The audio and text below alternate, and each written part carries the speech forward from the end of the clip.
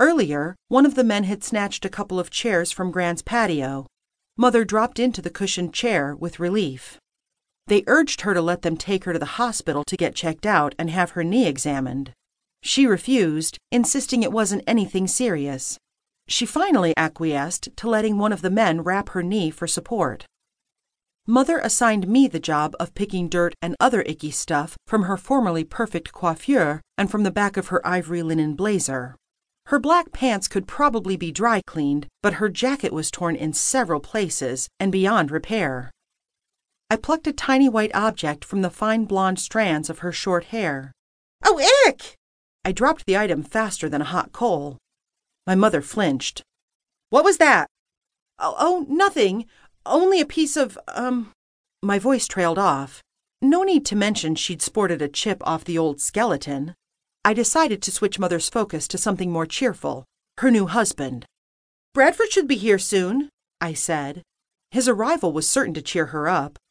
It had only been a few months since my mother, Barbara Bingham, a widow for 30 years, had married retired Detective Robert Bradford.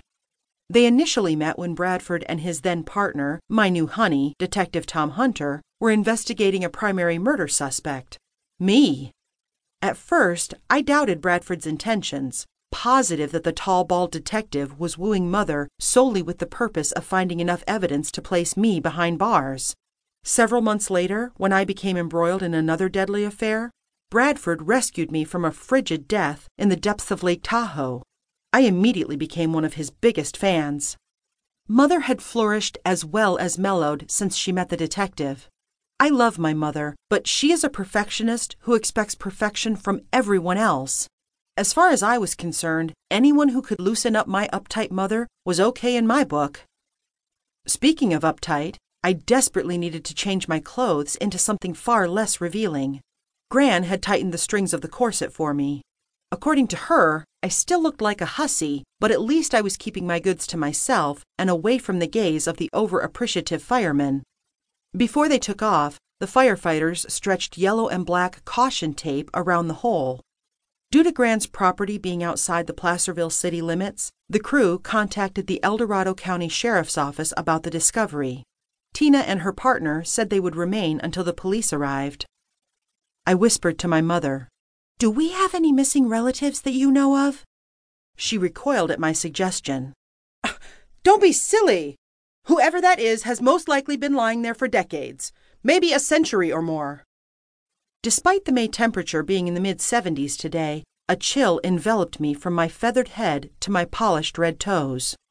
Approaching voices distracted me from my somber thoughts. Gran hopped through the weeds, trying to keep up with the long strides of the tall man next to her.